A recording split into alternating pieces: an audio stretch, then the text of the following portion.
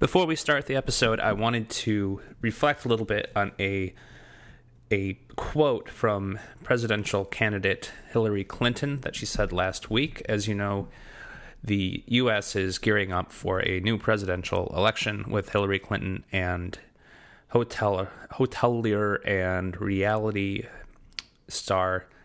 television star Donald Trump. So Clinton is now taking a new tact, claiming that Trump would be terribly dangerous and incompetent in global statecraft, particularly in foreign policy and war. So she says, "There's no risk of people losing their lives if you blow up a golf course deal," she said. "But it doesn't work like that in world affairs. Bottom line, the stakes in global warcraft... I'm sorry, I misread that. The stakes in global statecraft are infinitely higher and more complex than in the world of luxury hotels." So that might be very well true, and there are a lot of things at stake when you are in statecraft, the global statecraft, which usually means global warcraft, as I slipped up before, but really that's what it means. But who stakes for who? In the hotel deal, you're talking about someone using their own money to build something of value for other people, and then getting the return of that in terms of getting profit and money and happy customers. In the second one, the one that's more complicated, more intense, it's someone who's using someone else's money, putting other people's lives at risk, and the whole point is the loss of life in global statecraft.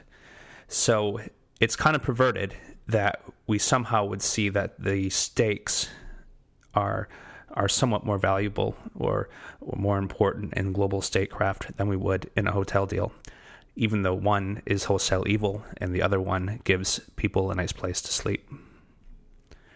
Now, when Trump is actually elected president, he will be, in global statecraft, will be using someone else's money, risking other people's lives with the intent of purposely losing someone's life, whether it be the enemy or accidentally losing our own troops.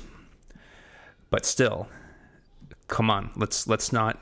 In this statement, there is an elevation or a glorification of global statecraft or global warcraft, which is kind of perverse, and I don't think most people can see it. Most people just reading this on the Huffington Post or whatever would see. Now, I'm not rooting for either one of these psychopaths, so I guess I don't really care what they say, but I do want to reflect on how that reflects a general attitude of the preeminence of war in the United States. Okay, let's start the episode.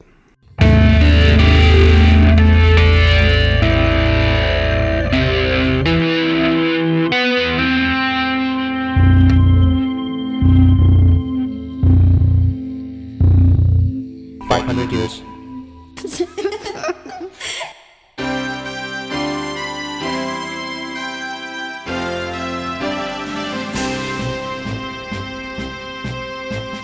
Onward, Christian soldiers, marching as to war, with the cross of Jesus going on before. Christ the royal master leads against the foe. Forward into battle, see his banner go. Hello, welcome back to Jeff Till's 500years.org podcast, episode 22. Today is June 6th, 2016, and today we're continuing our F Word in America series. This time we're hitting on militarism. As discussed in the previous two F Word in America series, we see that fascism, the F word, has three major components that comprise its philosophy, or really, as we discussed earlier, it's not philosophy here, but just its actual manifestation, despite being called a lot of other things. One of them is third position economics, which is a tight connection of the government telling private business owners how to run their business and essentially centrally planning an economy but still retaining private ownership. Also, it was called corporatism by Mussolini, and it's also called crony capitalism. And we went through that for about an hour and a half, and it was sort of like, do we have third position economics? And it was like, oh my God, like practically every industry is steeply embedded in with the government and vice versa. So that was like sort of a holy shit moment for me. It's like, wow, we really have that one aspect. Now, the second aspect we discussed was nationalism. And of course, at first, I didn't think we were that nationalistic until I actually sat and went through the analysis. And by the end of that, I was like, holy shit, we've really got nationalism going on here. So the third and the most natural next part of the series would be militarism. So the question we want to answer today is the United States militaristic? Do they have that third part of fascism? Are they heavily militarized? The answer is yes. Holy shit, yes. So now that we've gotten that taken care of, I really want to thank you for listening to this installment, and I look forward to talking to you real soon again. Thanks. Bye-bye. Off we go into the wild blue yonder, climbing high into the sun. Here they come, zooming to meet our thunder. Adam boys, give her the gun. Well, I guess we could do a little bit more than that, so why don't you stay tuned.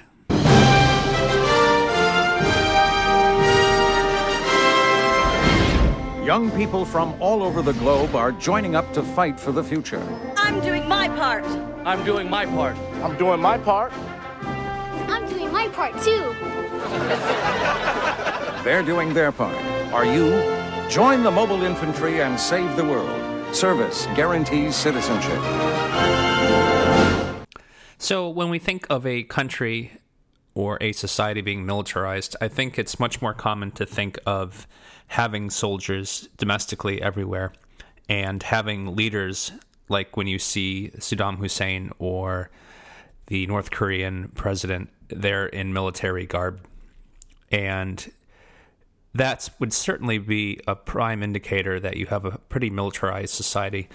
But I think a more accurate reflection isn't just in how some people are dressing, but where the country is making its investments, its tolerance, and both sort of ethical, philosophical, and appetite for actually having military and war, and what the general attitudes, whether they're ingrained in children or just the media and the people's believe.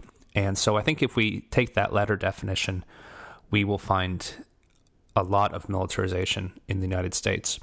That last clip was from the great movie Starship Troopers, based, I believe, on the Heinlein novel. Highly recommended. But in that movie, we get to see one of the more explicitly a fictional militarized society, which has some of those features I was talking. Both the features of the uniform-wearing leaders as well as troops everywhere. But let's take a look at America and see where our attitudes, and I say our, but I mean the general populace's attitudes are.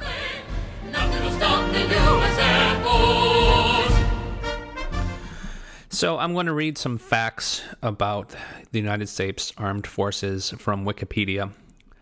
And this is almost cheating, but I'll try to add in some of my own perspective as we go through this, because I actually don't have a lot of experience with either the armed forces personally or the history of the armed forces or much to do about the military or militarism at all. So who am I to talk? But we have to be complete in our analysis, so let's try to sort of trudge through this. The United States Armed Forces are the federal armed forces of the United States. That was helpful. They consist of the Army, Marine Corps, Navy, Air Force, and Coast Guard. The President of the United States is the military's overall head and helps form military policy within the U.S. Department of Defense, or the DoD, a federal executive department acting as the principal organ by which military policy is carried out. From the time of its inception, the military played a decisive role in the history of the United States. A sense of national unity and identity was forged as a result of the victory in the First Barbary War and the Second Barbary War. So that's the first time it suggested that we had a sense of national unity and identity, and that was the result of a war victory. Even so, the founders were suspicious of a permanent military force. Good. It played an important role in the American Civil War, where leading generals on both sides were picked from members of the United States military. Not until the outbreak of World War II did a large standing army become officially established. The Nationals... Okay, so we actually lived without a full-time standing army for the first 200 years that the country was around. Not quite that much. First 150 years. The National Security Act of 1947, adopted following World War II and during the Cold War's onset, created the modern U.S. military framework. The act merged previously cabinet-level Department of War and the Department of the Navy into the National Military Establishment, renamed the Department of Defense in 1949. Kind of interesting that it used to be called the Department of War instead of the Department of Defense. I find it also interesting that the military structure as we know it only came into existence since around the birth of my parents. So this is only like a generation old, or 2 generations, I guess. Headed by the Secretary of Defense and created the Department of the Air Force and the National Security Council. The U.S. military is one of the largest militaries in terms of number of personnel.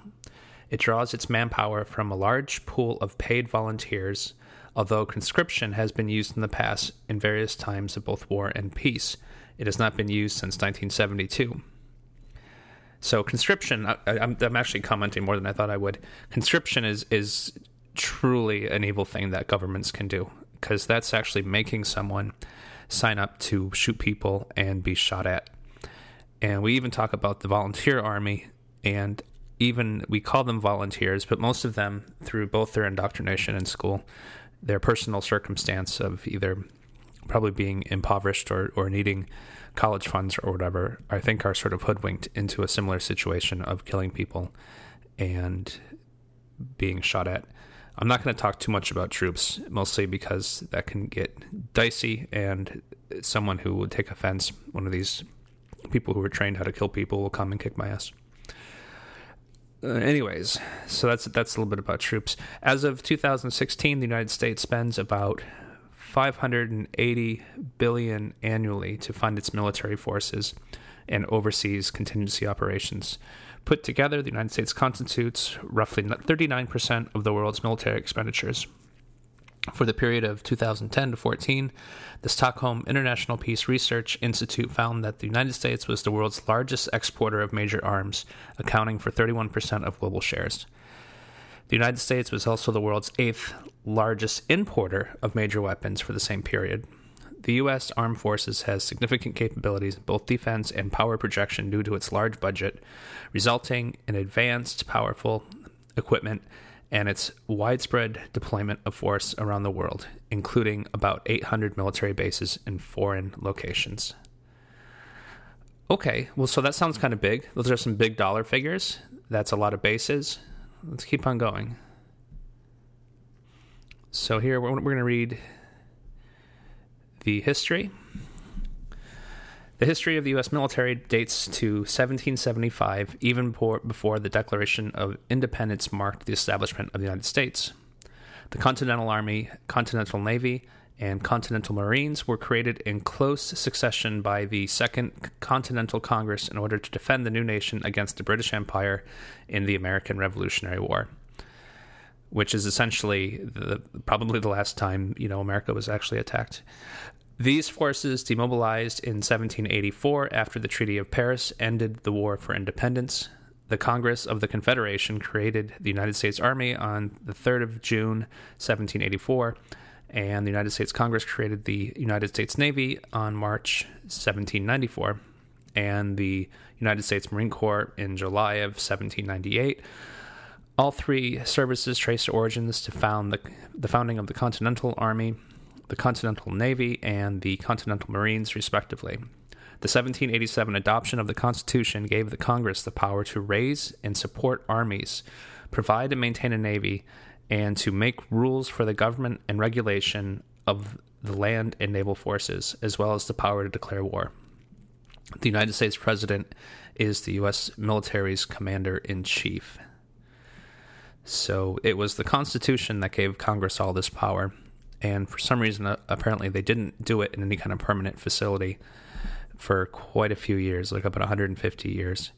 Note that the United States president is the military's commander-in-chief, so he probably could, if he wanted to, wear one of the uniforms, similar to how you would see Mussolini or Saddam Hussein or Kim Jong-il or any of these other sort of presidents that wear military garb.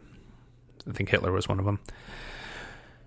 So rising tensions at various times with Britain and France and the ensuing quasi-war and War of 1812 quickened the development of the U.S. Navy and the United States Marine Corps. The U.S. Coast Guard dates its origin to the founding of the Revenue Cutter Service in 1790. That service merged with the United States Life-Saving Service in 1915 to establish the Coast Guard. So we used to have a life-saving service as opposed to a murder service.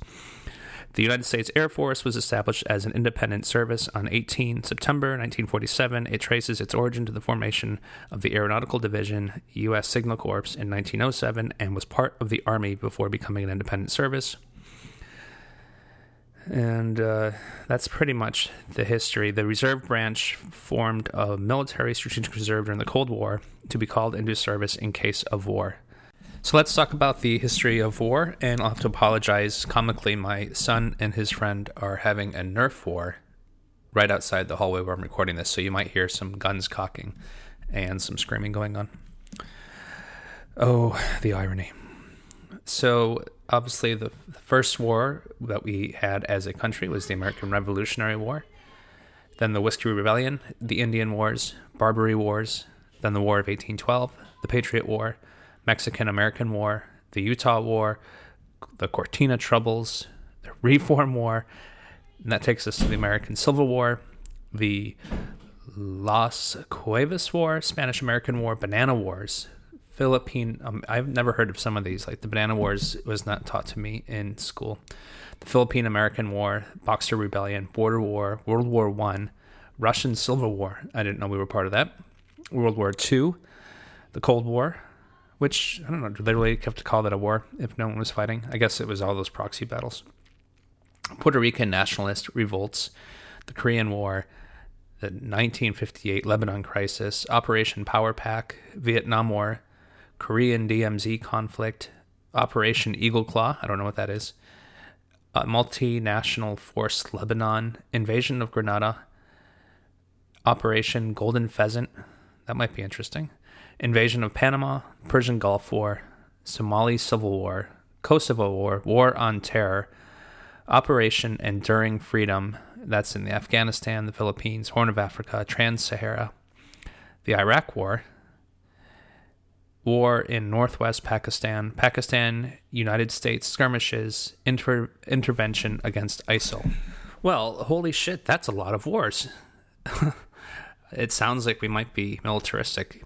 So America, I've read the statistic, America has been at war 93% of the time of its existence. So 222 out of 239 years, meaning there was a total of 17 years of actual peace, which is pretty crazy.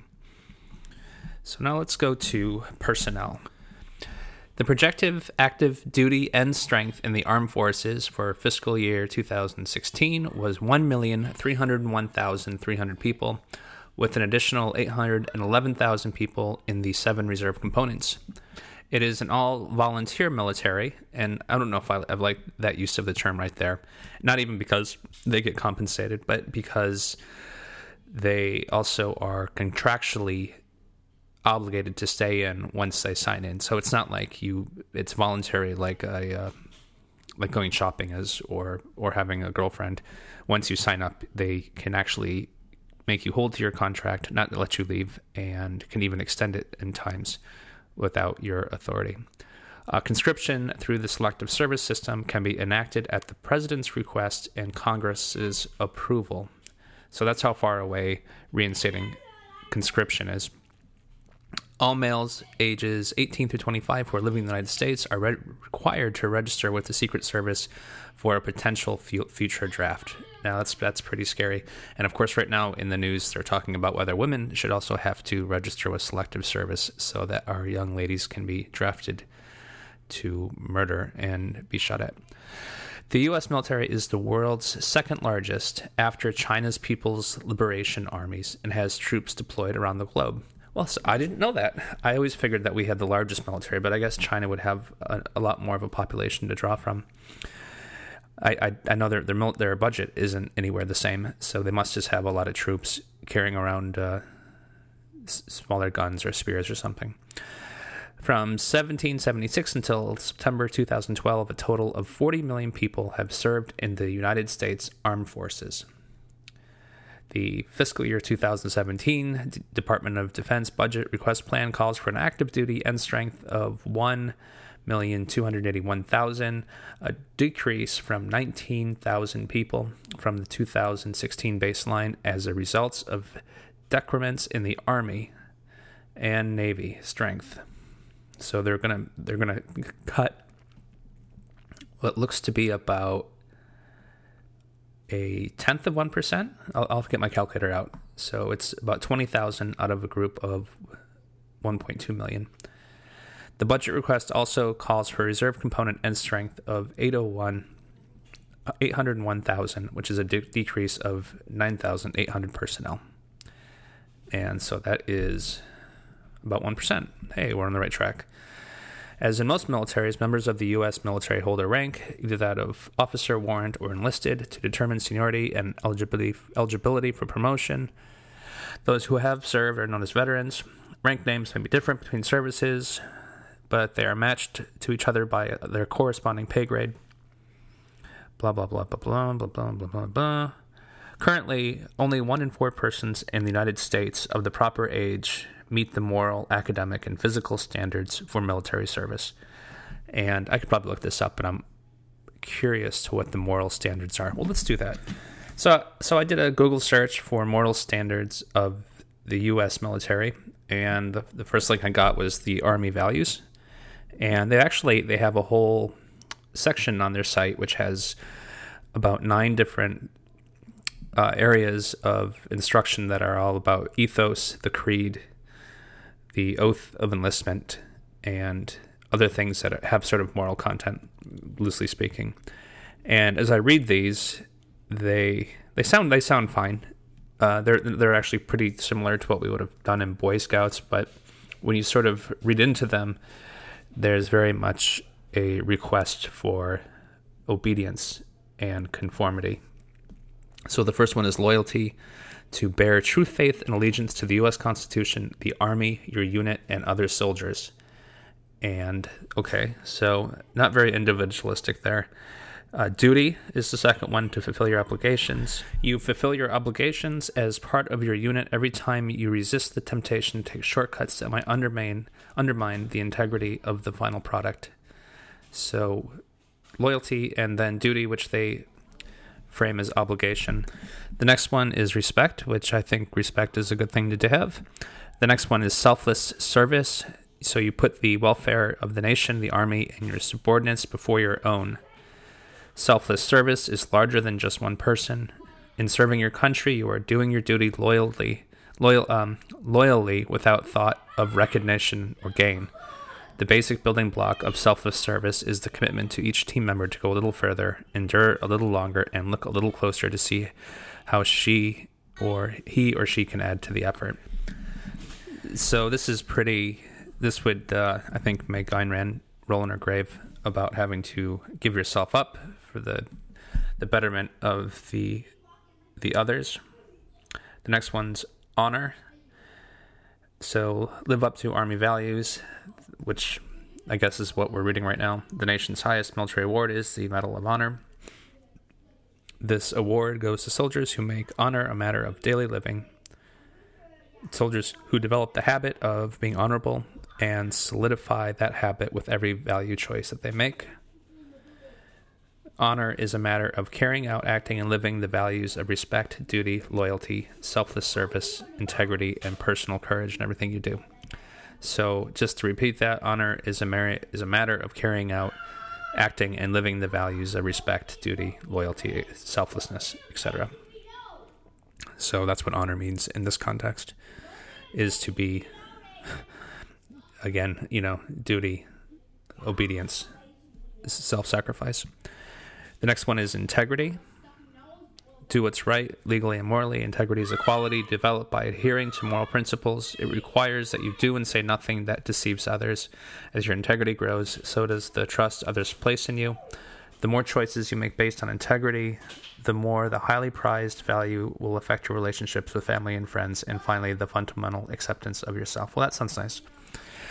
Personal courage. Face fear, danger, and adversity, physical or moral. Personal courage has been associated with our army.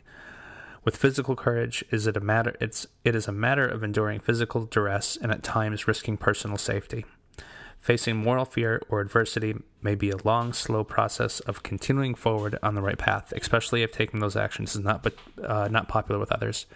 You can build your personal courage by daily standing up for and acting upon the things that you know are honorable.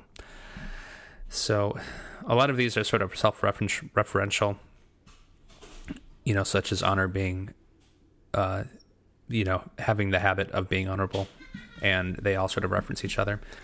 So these are the morals that the Army wants to pitch. They don't quite line up with the morality, the sort of the libertarian non-aggression principle type morality, which would pretty much be limited to things like, don't kill people, which obviously can't be part of the Army's moral code. Don't steal, which they can't do because they're completely funded through taxpayer money, which is theft. So basically, the two probably most major violations of morality are completely incompatible with these set of morals or these values, which is too bad. So if we look at the formation, the history of both the military and war, it's been pervasive and constant through the nation's entire history. And the sheer number of wars and the sheer percentage of time that we've been at war would say that we're fairly militaristic. And then if you look at the personnel of how many people, that's essentially about 2 million people. According to the Department of Defense site, there is also a civilian force of the 1,000, so there's 1.3 million men and women in active duty. There's 742,000 civilian personnel. I'm not sure who those are. Those might be people who actually work at the offices or something. And then there's another 826,000 who serve in the National Guard and Reserve Forces. And then this also makes the U.S. military the nation's largest employer. So that's going to be more than the post office and more than Walmart or anywhere else that has a big workforce. And more than 2 million military retirees and their family members receive benefits. So this is interesting. Headquarters of the Department of Defense, the Pentagon is one of the largest office buildings. It is twice the size of Merchandise Mart in Chicago and has 3 times the floor space of the Empire State Building in New York. Built during the early years of World War II, it is still thought of as one of the efficient office buildings in the world. Despite 17.5 miles of corridors, it takes only 7 minutes to walk between any 2 points in the building. Fascinating. The Defense Department manages an inventory of installations and facilities to keep Americans safe. The department's physical plant is huge by any standard, consisting of more than several 100,000 individual buildings and structures located at more than 5,000 different locations or sites. Several 100,000 individual buildings. I mean, think about that. So if you've only got like 2 to 3 million people in the military, yet they have several 100,000 individual buildings. Maybe they're all tents that these people stay in, and they're counting those as buildings. And so they're located in more than 5,000 different locations or sites. When all sites are added together, the Department of Defense utilizes over 30 million acres of land. Wow.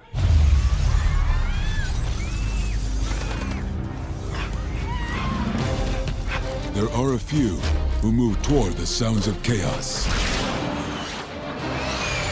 ready to respond at a moment's notice.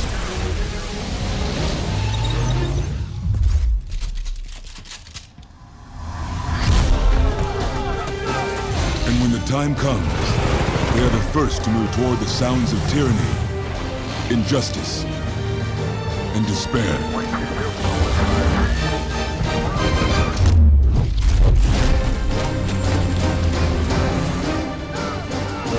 They are forged in the crucible of training.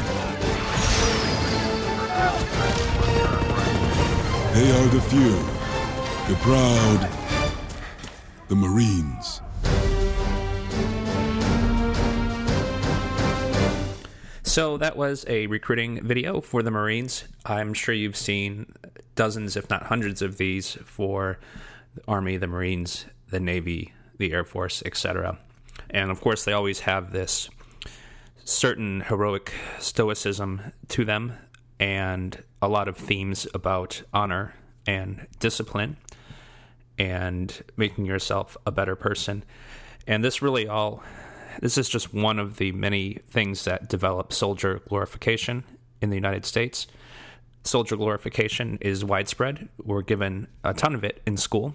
And I've talked about this in the very first podcast and probably in the nationalism podcast, but we have 13 years of a perfect on-ramp into soldiering where we're told that war is just, that soldiering is honorable, and of course the whole authority, conformity, discipline, obedience lessons that we learn in school.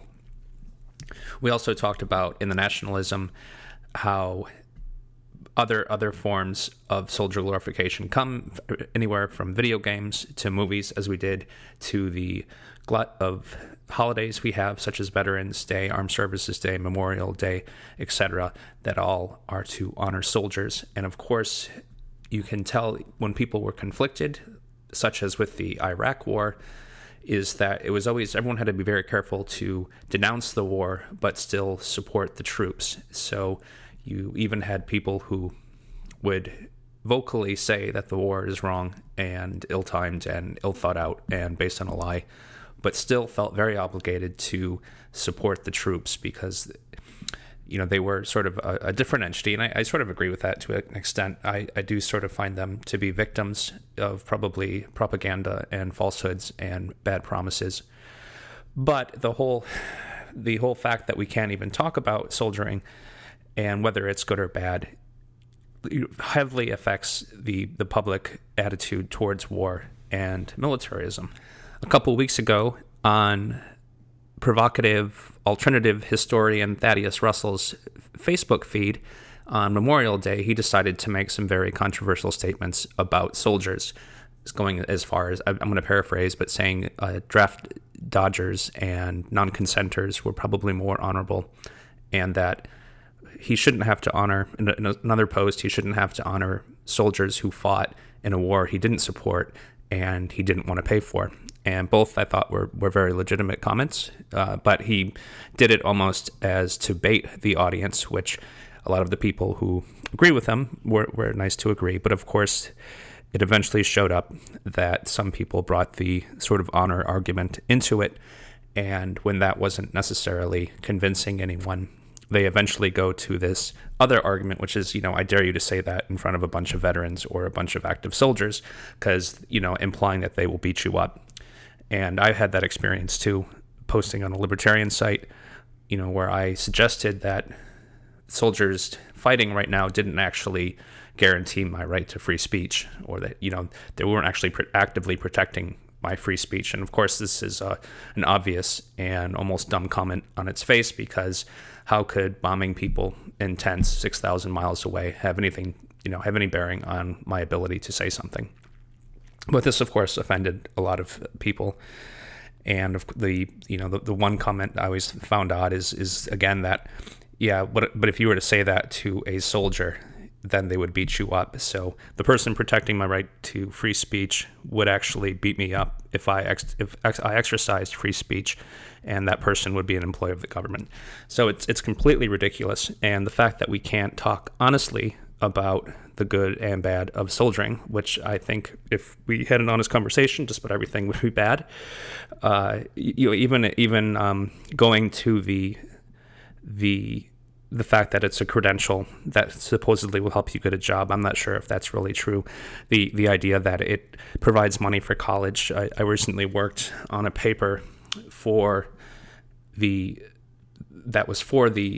DoD through a secondary client, and I learned that the amount of money you get for college is something like $4,500 per year. So to actually put yourself on a 24-hour military schedule to do all that training and then go shoot people and be shot at just to get $4,500 a year for school. I mean, if you put it that much work or even half that much work into a job at Burger King, you probably could still live cheaply or with your parents or in a tent like you would in the military, and then still easily sock away that $4,500. What would be the other benefit, of course, is like suicide and depression and getting hurt. As of now, there are more war on terror U.S. soldiers who have committed suicide than have actually fallen in combat, which is kind of sad.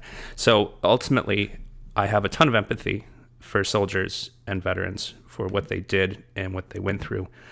But I think just piling glory, this glorification, this sunny beam of adulation and respect or whatever doesn't really help our cause of not being a militarized, murderous country. Marching as to war with the cross of Jesus. So the U.S. history and the personnel show our investment in militarism. Does the actual money investment reflect militarism as well? Sorry. So here I'm going to read more from Wikipedia on the budget. The United States has the world's largest military budget. In the fiscal year 2016, $580 billion in funding were enacted for the Department of Defense and for overseas contingency operations in the war on terrorism. Outside of direct Department of Defense spending, the United States spends another $218 to $262 billion each year on other defense-related programs such as Veterans Affairs, Homeland Security, Nuclear Weapons Maintenance, and the State Department. So just to pause for a second, 580 plus 262 puts us somewhere around $800 billion per year. By service, $146 billion was allocated for the Army, $168 billion for the Navy and Marine Corps, $161 billion for the Air Force, and $102 billion for defense-wide spending. So they break it up pretty evenly amongst group. By function, $138 billion was requested for personnel, so I think that's payroll. $244 billion for operations and maintenance. $118 billion for procurement. $69 billion for research and development. $1.3 billion for revolving and management funds, which is probably consulting.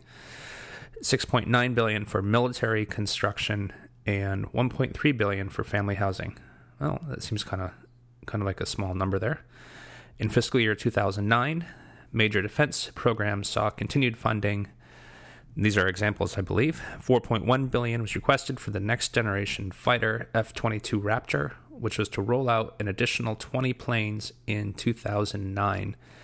So let's see. 20 goes into 4 billion. What does that make it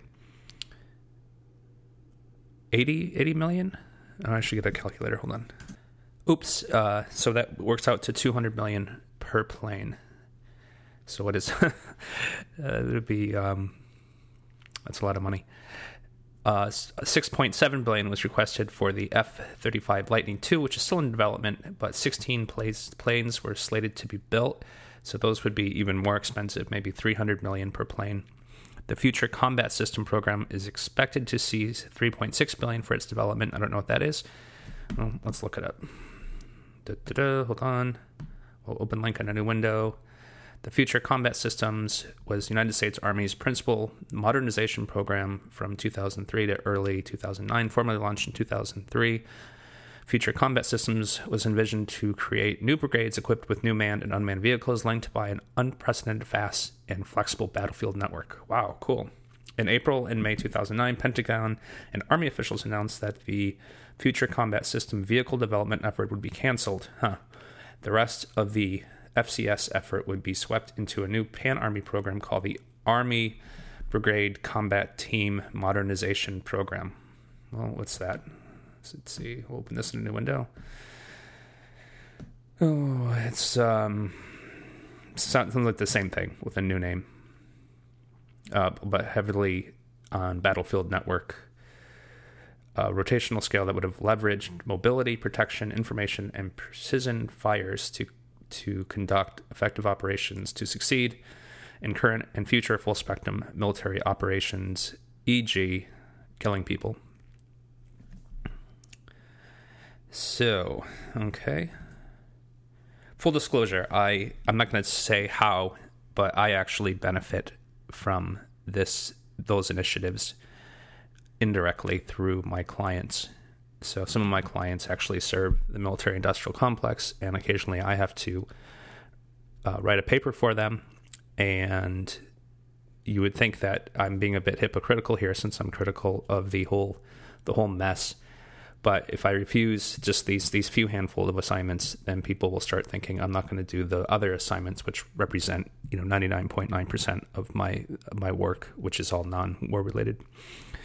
A total of $12.3 billion was requested for missile defense, including Patriot Cap, PAC-3, and the SBIRS High. I don't know what those are.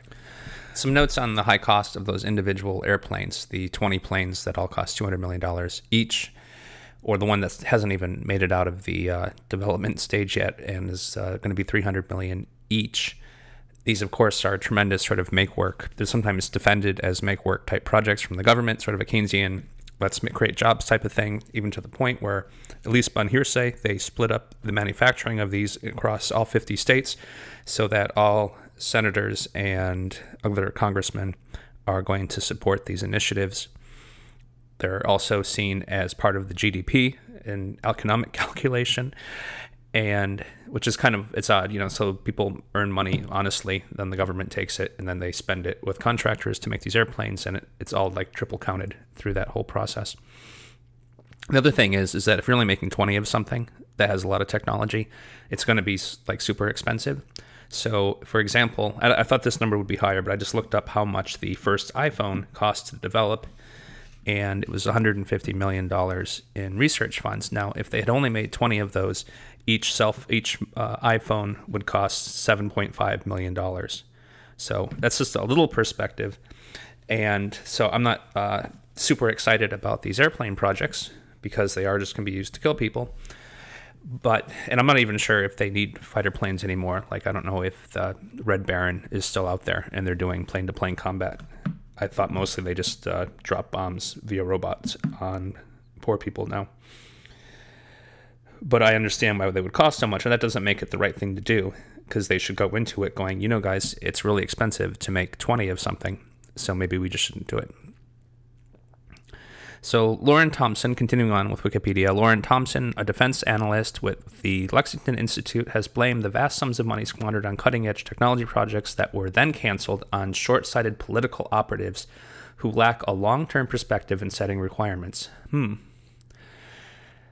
That's interesting. So you have an airplane that's an asset that's supposed to last probably 30 years, maybe even I bet some of the ships that we have in the fleet, the U.S. Army has in the fleet, or the U.S. Navy rather, are probably even older than that, maybe even 70, 80 years old. In fact, I think in Boston, old Ironsides from the Revolutionary War is still considered a active Navy vessel, and that's got sails on it.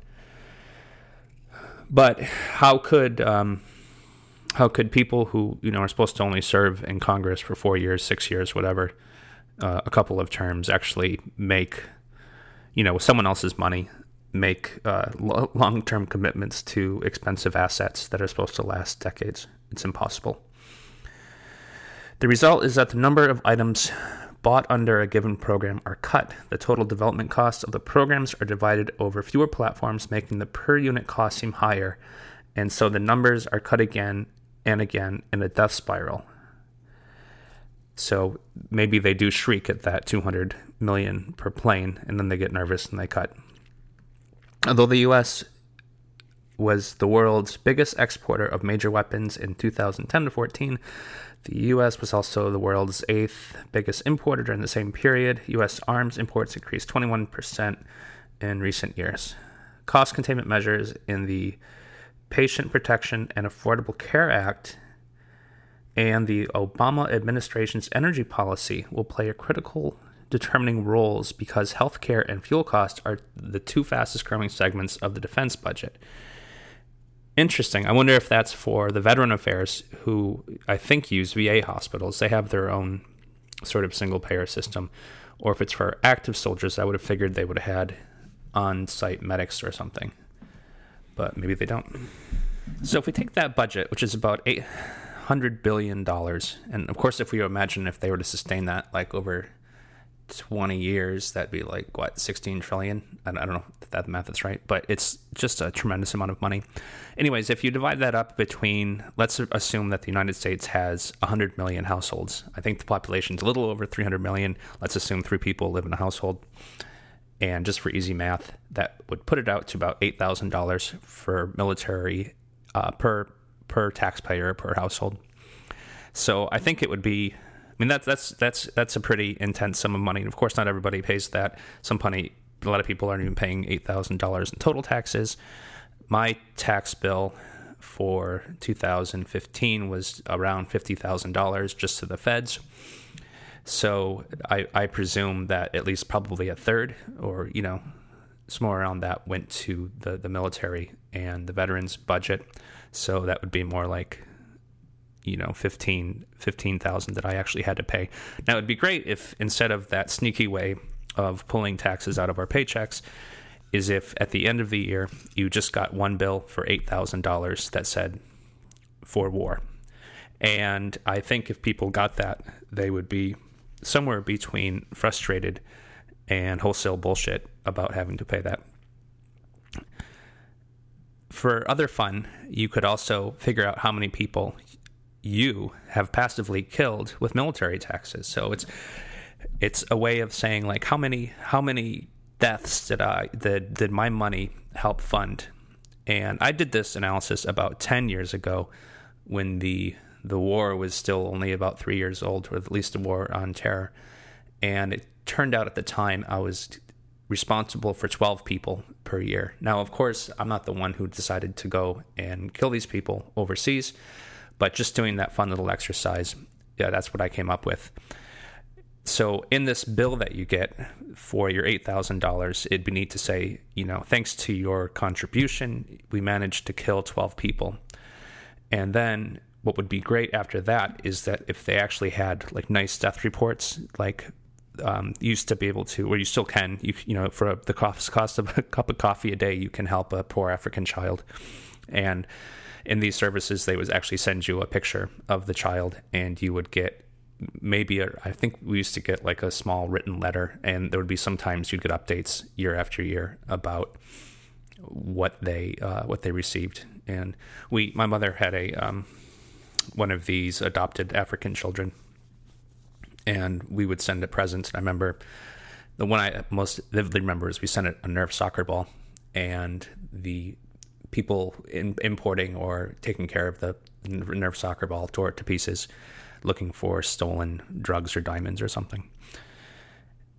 Anyway, it'd be neat, like if on your sort of your military bill, so it's $8,000, 12 people were murdered, and then they have pictures and little bios of the 12 people that were killed, and maybe there'd be a couple of a few combatants that look pretty nasty, but then there would also be the family from the church that was bombed or the mosque that was bombed, and the mother and the children, and this person was a cobbler, and they could have probably two nice photos. They could have like one photo of the child playing soccer, or like hugging his mom, or eating a bowl of kibbe or whatever, and then the picture of him laying in the street from the drone bomb, with his head smashed in and his half his arm missing, and so we could see them both alive and then dead. And you could put this whole package together, saying, let's support the troops. Okay, I think that would really, that would be an honest probably the only really truly honest way we could all start thinking about this and maybe changing our attitudes in spite of our indoctrination in school and the media. So this podcast wasn't really supposed to be about whether we should have a military or not. It was more of whether we have a militarism in our culture and society. But if we were to talk briefly about whether we should have a military or not, if it's really just to keep us safe, then there's no real business attacking primitives 6,000 miles away, especially after the U.S. was the one that bought them their weapons and whatever vehicles they have in the first place. To keep us safe, you would just spend some horrible fraction of that money on people, protecting the border or whatever, or making sure dangerous people don't get in, or even if they're in, you make 9/11 more difficult to happen. You'd have to spend probably 1/100 of the amount of money to do any of that. And then if sometimes they say we need the military because we're helping these people because they live under oppressive cultures with unelected officials, they're murdering themselves, they're beheading people, they're awful people. Well, first, if we didn't buy them weapons, they wouldn't be so ferocious. And had we not been harassing them, I see I come on saying we, but had the Western militaries haven't been harassing them since the end of World War II and bombing their husbands for so long, then they wouldn't be as irritated and violent and so dead set on doing anyone else harm. And if you really wanted to help, what you could do is you would rescue people, or you would persuade them. You could spend money on buying them literature saying that these practices, these violent tendencies aren't nice. We could send them a nice video, a DVD, along with a DVD player, explaining morality and a better way to live. Maybe we can throw in a little bit of economics to show them how they can get out of the tent. Or we could bring people over, the people who are being oppressed or need the democracy or the freedom or the protection from violence. We can bring them somewhere safe, and they can go live in New Mexico. So there'd probably be a bunch of other ways besides dropping bombs from flying robots to help people, and probably better ways to keep us safe than dropping bombs from robots onto poor people. So that was a very short way of saying that if we do need a military, it could have a very different function. And I think some people would argue is that we need militarism, the philosophy or the social construct, to support a military, which I actually believe is true. Because if we didn't have such a positive and revered notion of the military, we would not probably want one, at least to the degree in which we have one. So militarism is necessary. Now, if we had a newly functioning military that helped people and protected people, then we could still look at it culturally as a unfortunate evil or an unfortunate burden, not something that we honor and revere and think is so special. So that's my immediate thoughts on there. My own personal opinion is that we probably don't need a military at all. We probably could have, pay private agencies at least to, patrol the coast, and maybe people would buy some kind of small insurance, and these insurance operators would help protect us. But I really don't think there's really any other army that's gonna get in a boat and drop off enough men to tackle this landmass. It's too far away, and it's got too many guns in it, and it's too big. And this is easily proven because there are other countries which have no significant military that aren't invaded, like Iceland maybe. And there's also big examples of countries that are relatively small and relatively unarmed, who, no matter how long we attack, say like Vietnam or Afghanistan, it's impossible to ever successfully occupy the territory in any meaningful way. So I would just do away with the whole thing.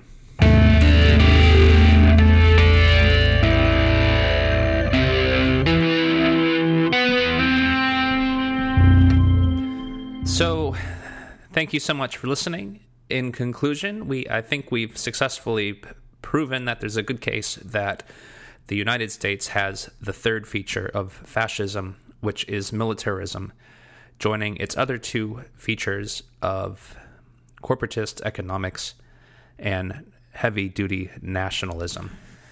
In conclusion, I would say that the United States we could categorize as maintaining fascism right now, which I have to imagine creates a ton of frustration amongst both liberals and conservatives who are wondering why the free market isn't quite delivering what they thought it would, or why the government isn't necessarily looking out in their best interest. With the conservatives sort of always wishing that hating the current government and wish it was something that it used to be. The liberals actually hate the current government too, but wishing it could be something different, something new.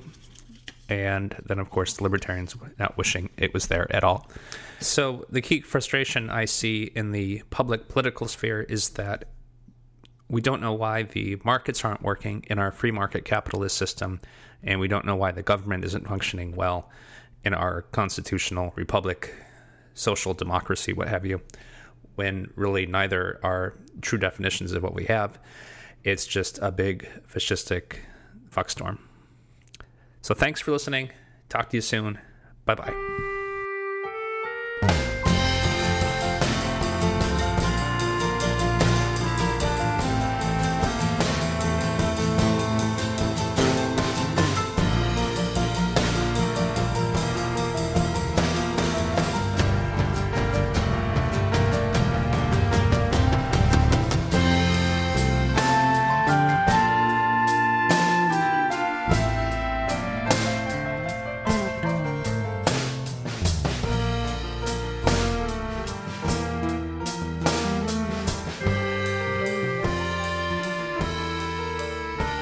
Let's all drink up to my health and come feast on this nasty point of view.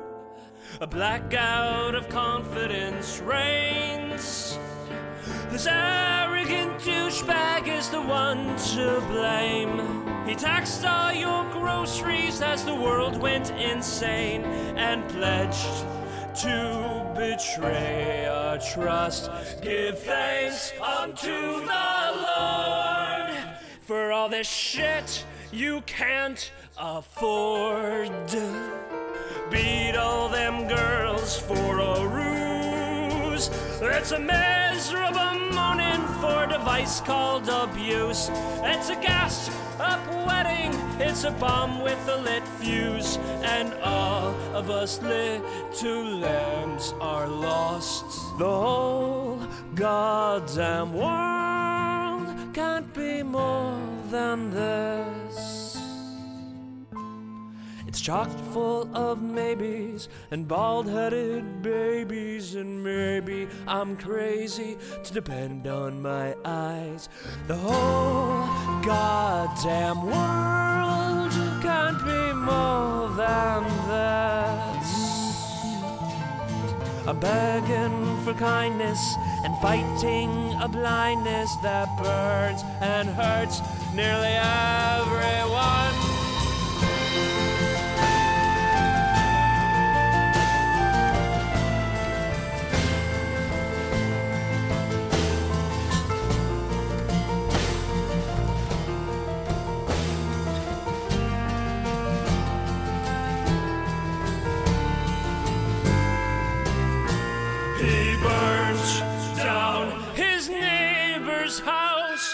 Buried his wife, put his mother in the ground.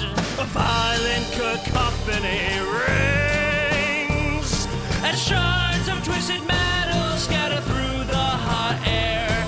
A halo of insects with bloody hair. A trust bent to betray. A congress of assholes confused. Another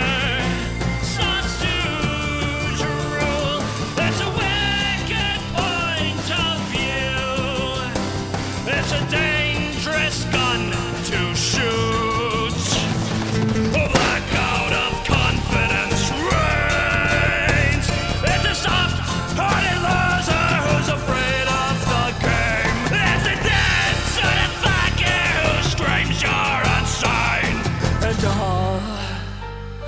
just little lambs are lost. The whole goddamn world of faithful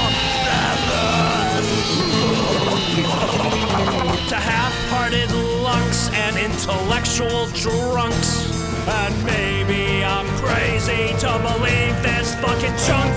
The whole goddamn world can't be more than this. It's imagining hellhole, some ham-fisted fellow that spits in your face while letting you down. He's slitting your throat while letting you down. The whole goddamn world.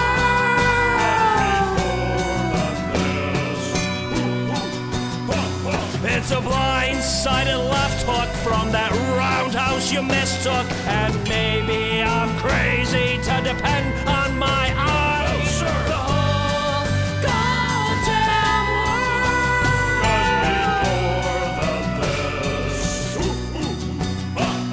It's a God-fearing smear fest with love-hating villains that spit in your face while